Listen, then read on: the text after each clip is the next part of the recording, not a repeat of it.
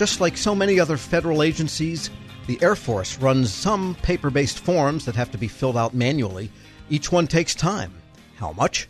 That was a difficult question to answer until the Virginia Air National Guard's 192nd Wing saw a chance to do things differently. The wing has been experimenting with AI, artificial intelligence, to take some of the repetitive tasks out of all that paperwork. Based on the early tests, the process could save the Air Force 156,000 man-hours per year just for one form. Chief Master Sergeant Joe Young has been leading the testing process for the 192nd. He spoke more about it with Federal News Network's Jared Serbu. We spend entirely too much time on paperwork and filling out digital forms. Even though they're digital forms, it's still paperwork. We have a particularly difficult time with the onboarding process. It can take upwards of 3 up to 4 months for a person from when the first day they show up for in-processing, for them to get their initial paycheck. In particular, for people who are coming from different organizations that are already in the military. So crossing over from active duty to Air National Guard, or crossing from another Guard unit, or crossing from a different branch to the Air National Guard. No particular office is the problem. It's the paperwork and the disparate databases that are involved, and they don't necessarily talk quickly to one another. So we were trying to solve that problem initially. We saw that we needed to also solve the problem of paperwork in general. We were filling out the same types of forms for ourselves and others in our organization on a daily basis, and the information we were filling out on these forms was very repetitive. Who is your supervisor? What's your phone number? What's your supervisor's email address? What's your name, your last name, your social? Everything that they need to know on all these forms is already known about us, and it should be.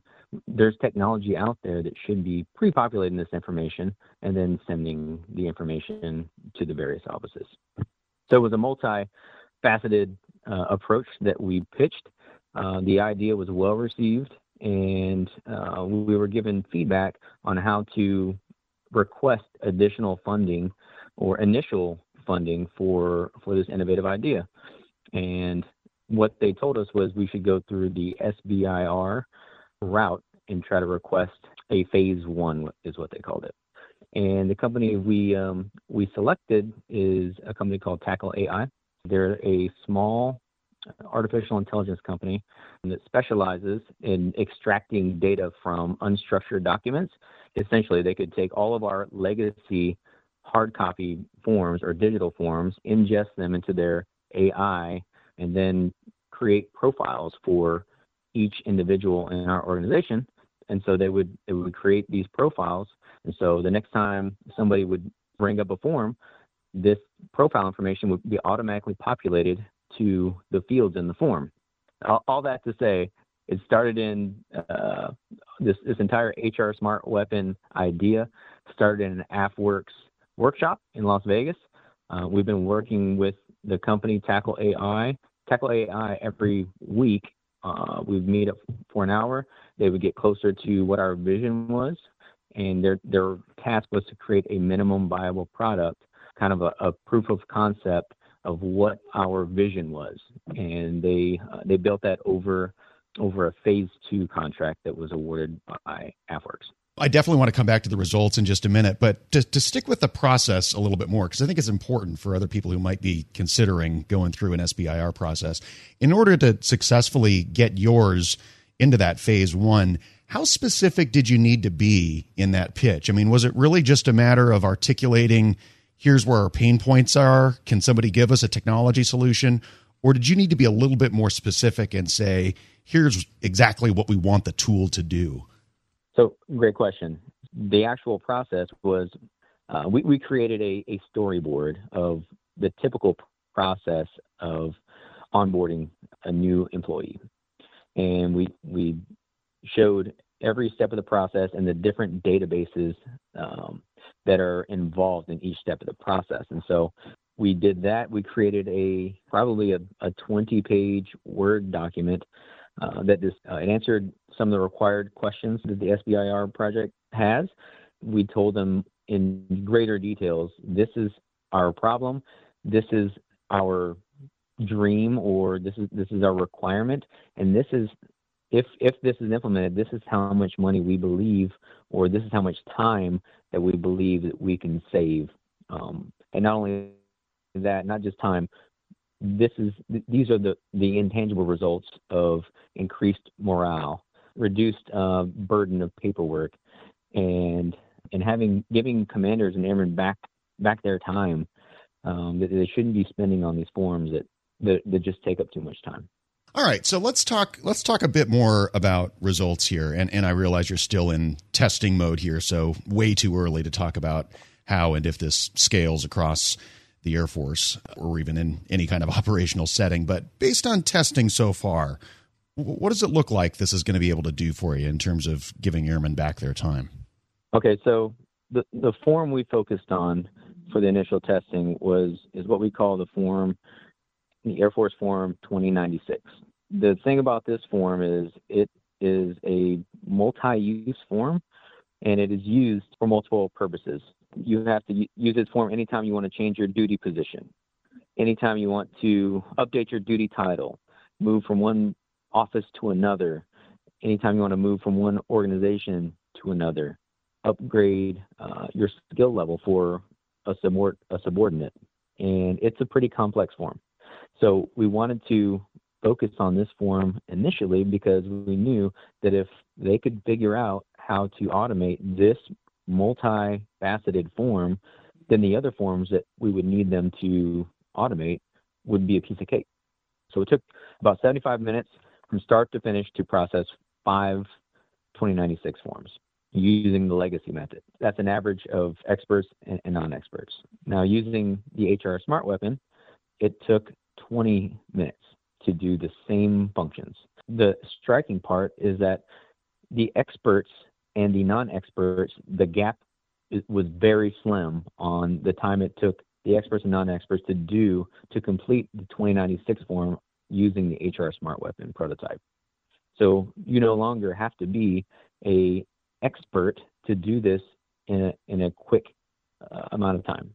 So that's roughly a 73% time savings for just that form.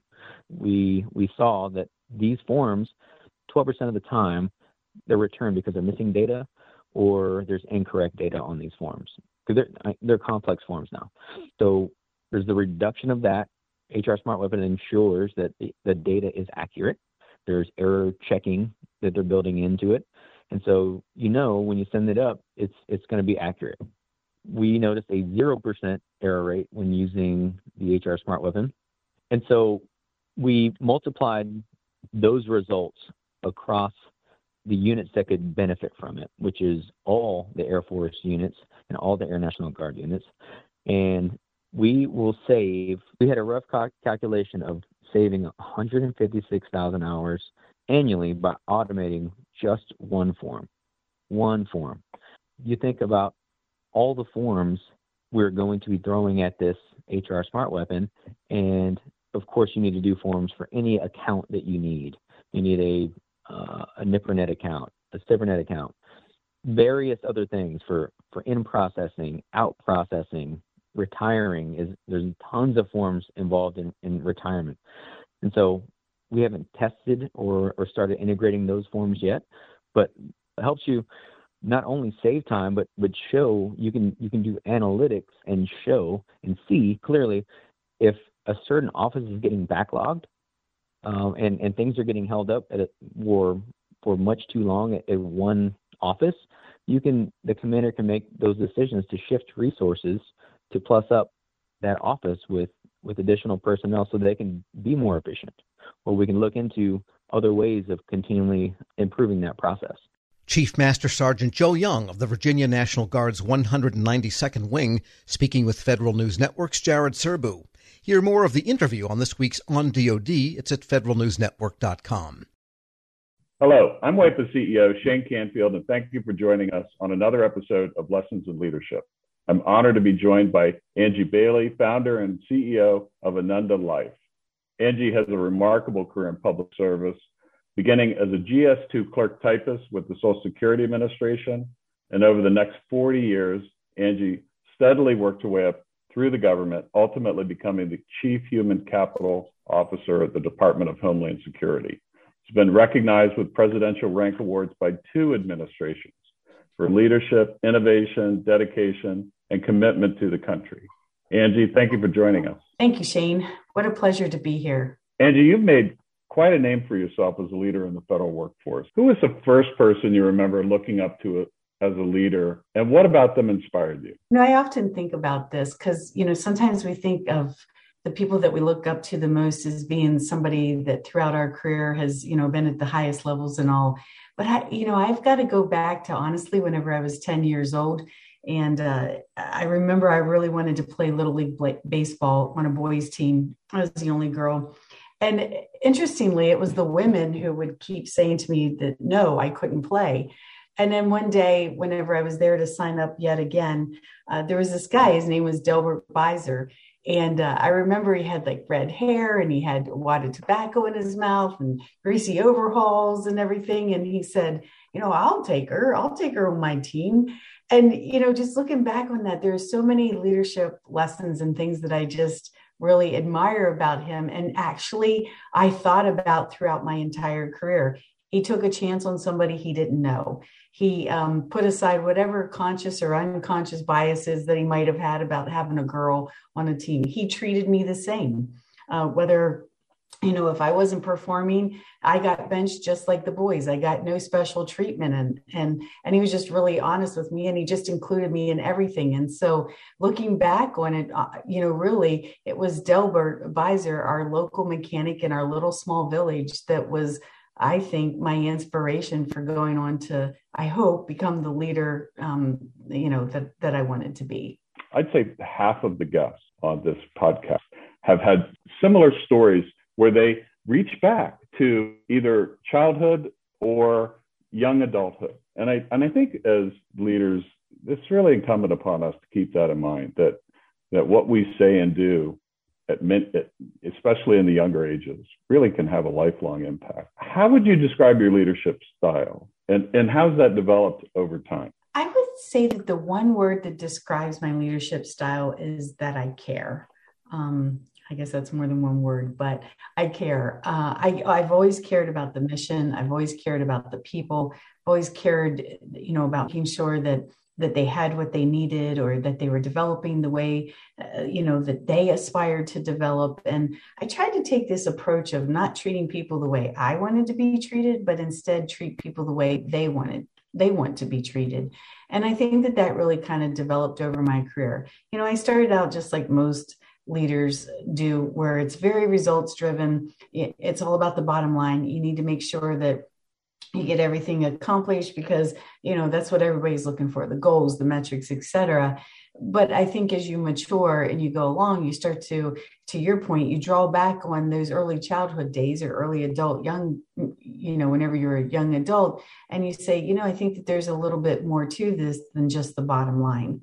And so over time, I really began to, I think, see a much bigger picture and the entire ecosystem, if you will, and how the people themselves fit into all of this. And that ultimately, at the end of the day, it was all about the people. And so, I think my maturity allowed me to then shift and focus more on the people than so much on results and bottom line. You've been recognized with 2 presidential rank awards, 2 different administrations. You founded your own company. Tell us a little bit more about your background from the beginning, and how did that lead you to where you are today? Well, it's kind of interesting, like you said, that I started out as a GS2 of Social Security Administration. I mean, what I really wanted to be was a criminal prosecuting attorney. That was absolutely my dream. I sometimes joke and say what I really wanted to be was a mafia don, but that wasn't going to work out. So, had to be a criminal prosecuting attorney. But, I had to get a job to pay for college. It wasn't in the cards that I was going to be able to go to college without a job. So I applied at the Social Security Administration, at the unemployment office. And lo and behold, I got a job at Social Security. I didn't even know it was federal, to be honest. From there, I went to the Department of Defense. And I found this career field called labor and employee relations. And honestly, it was as close as I was going to get to being a criminal prosecuting attorney. I didn't go on to be a criminal prosecuting attorney, but I went on courtesy of Department of Defense to get both my bachelor's and my master's in leadership, because the whole study of leadership, I just find incredibly fascinating. From historical to current times, it's just something that's just really fascinated me. And so I would say I'm a lifelong learner of leadership. And then I would say some of the other things that got me maybe where I am today is I never really said no to anything. If people asked me to take on a new challenge, even if I wasn't sure I was going to be successful at it, I would say, you know what, I'm not sure this is going to work out, but more than happy to give it a try. And it always worked out.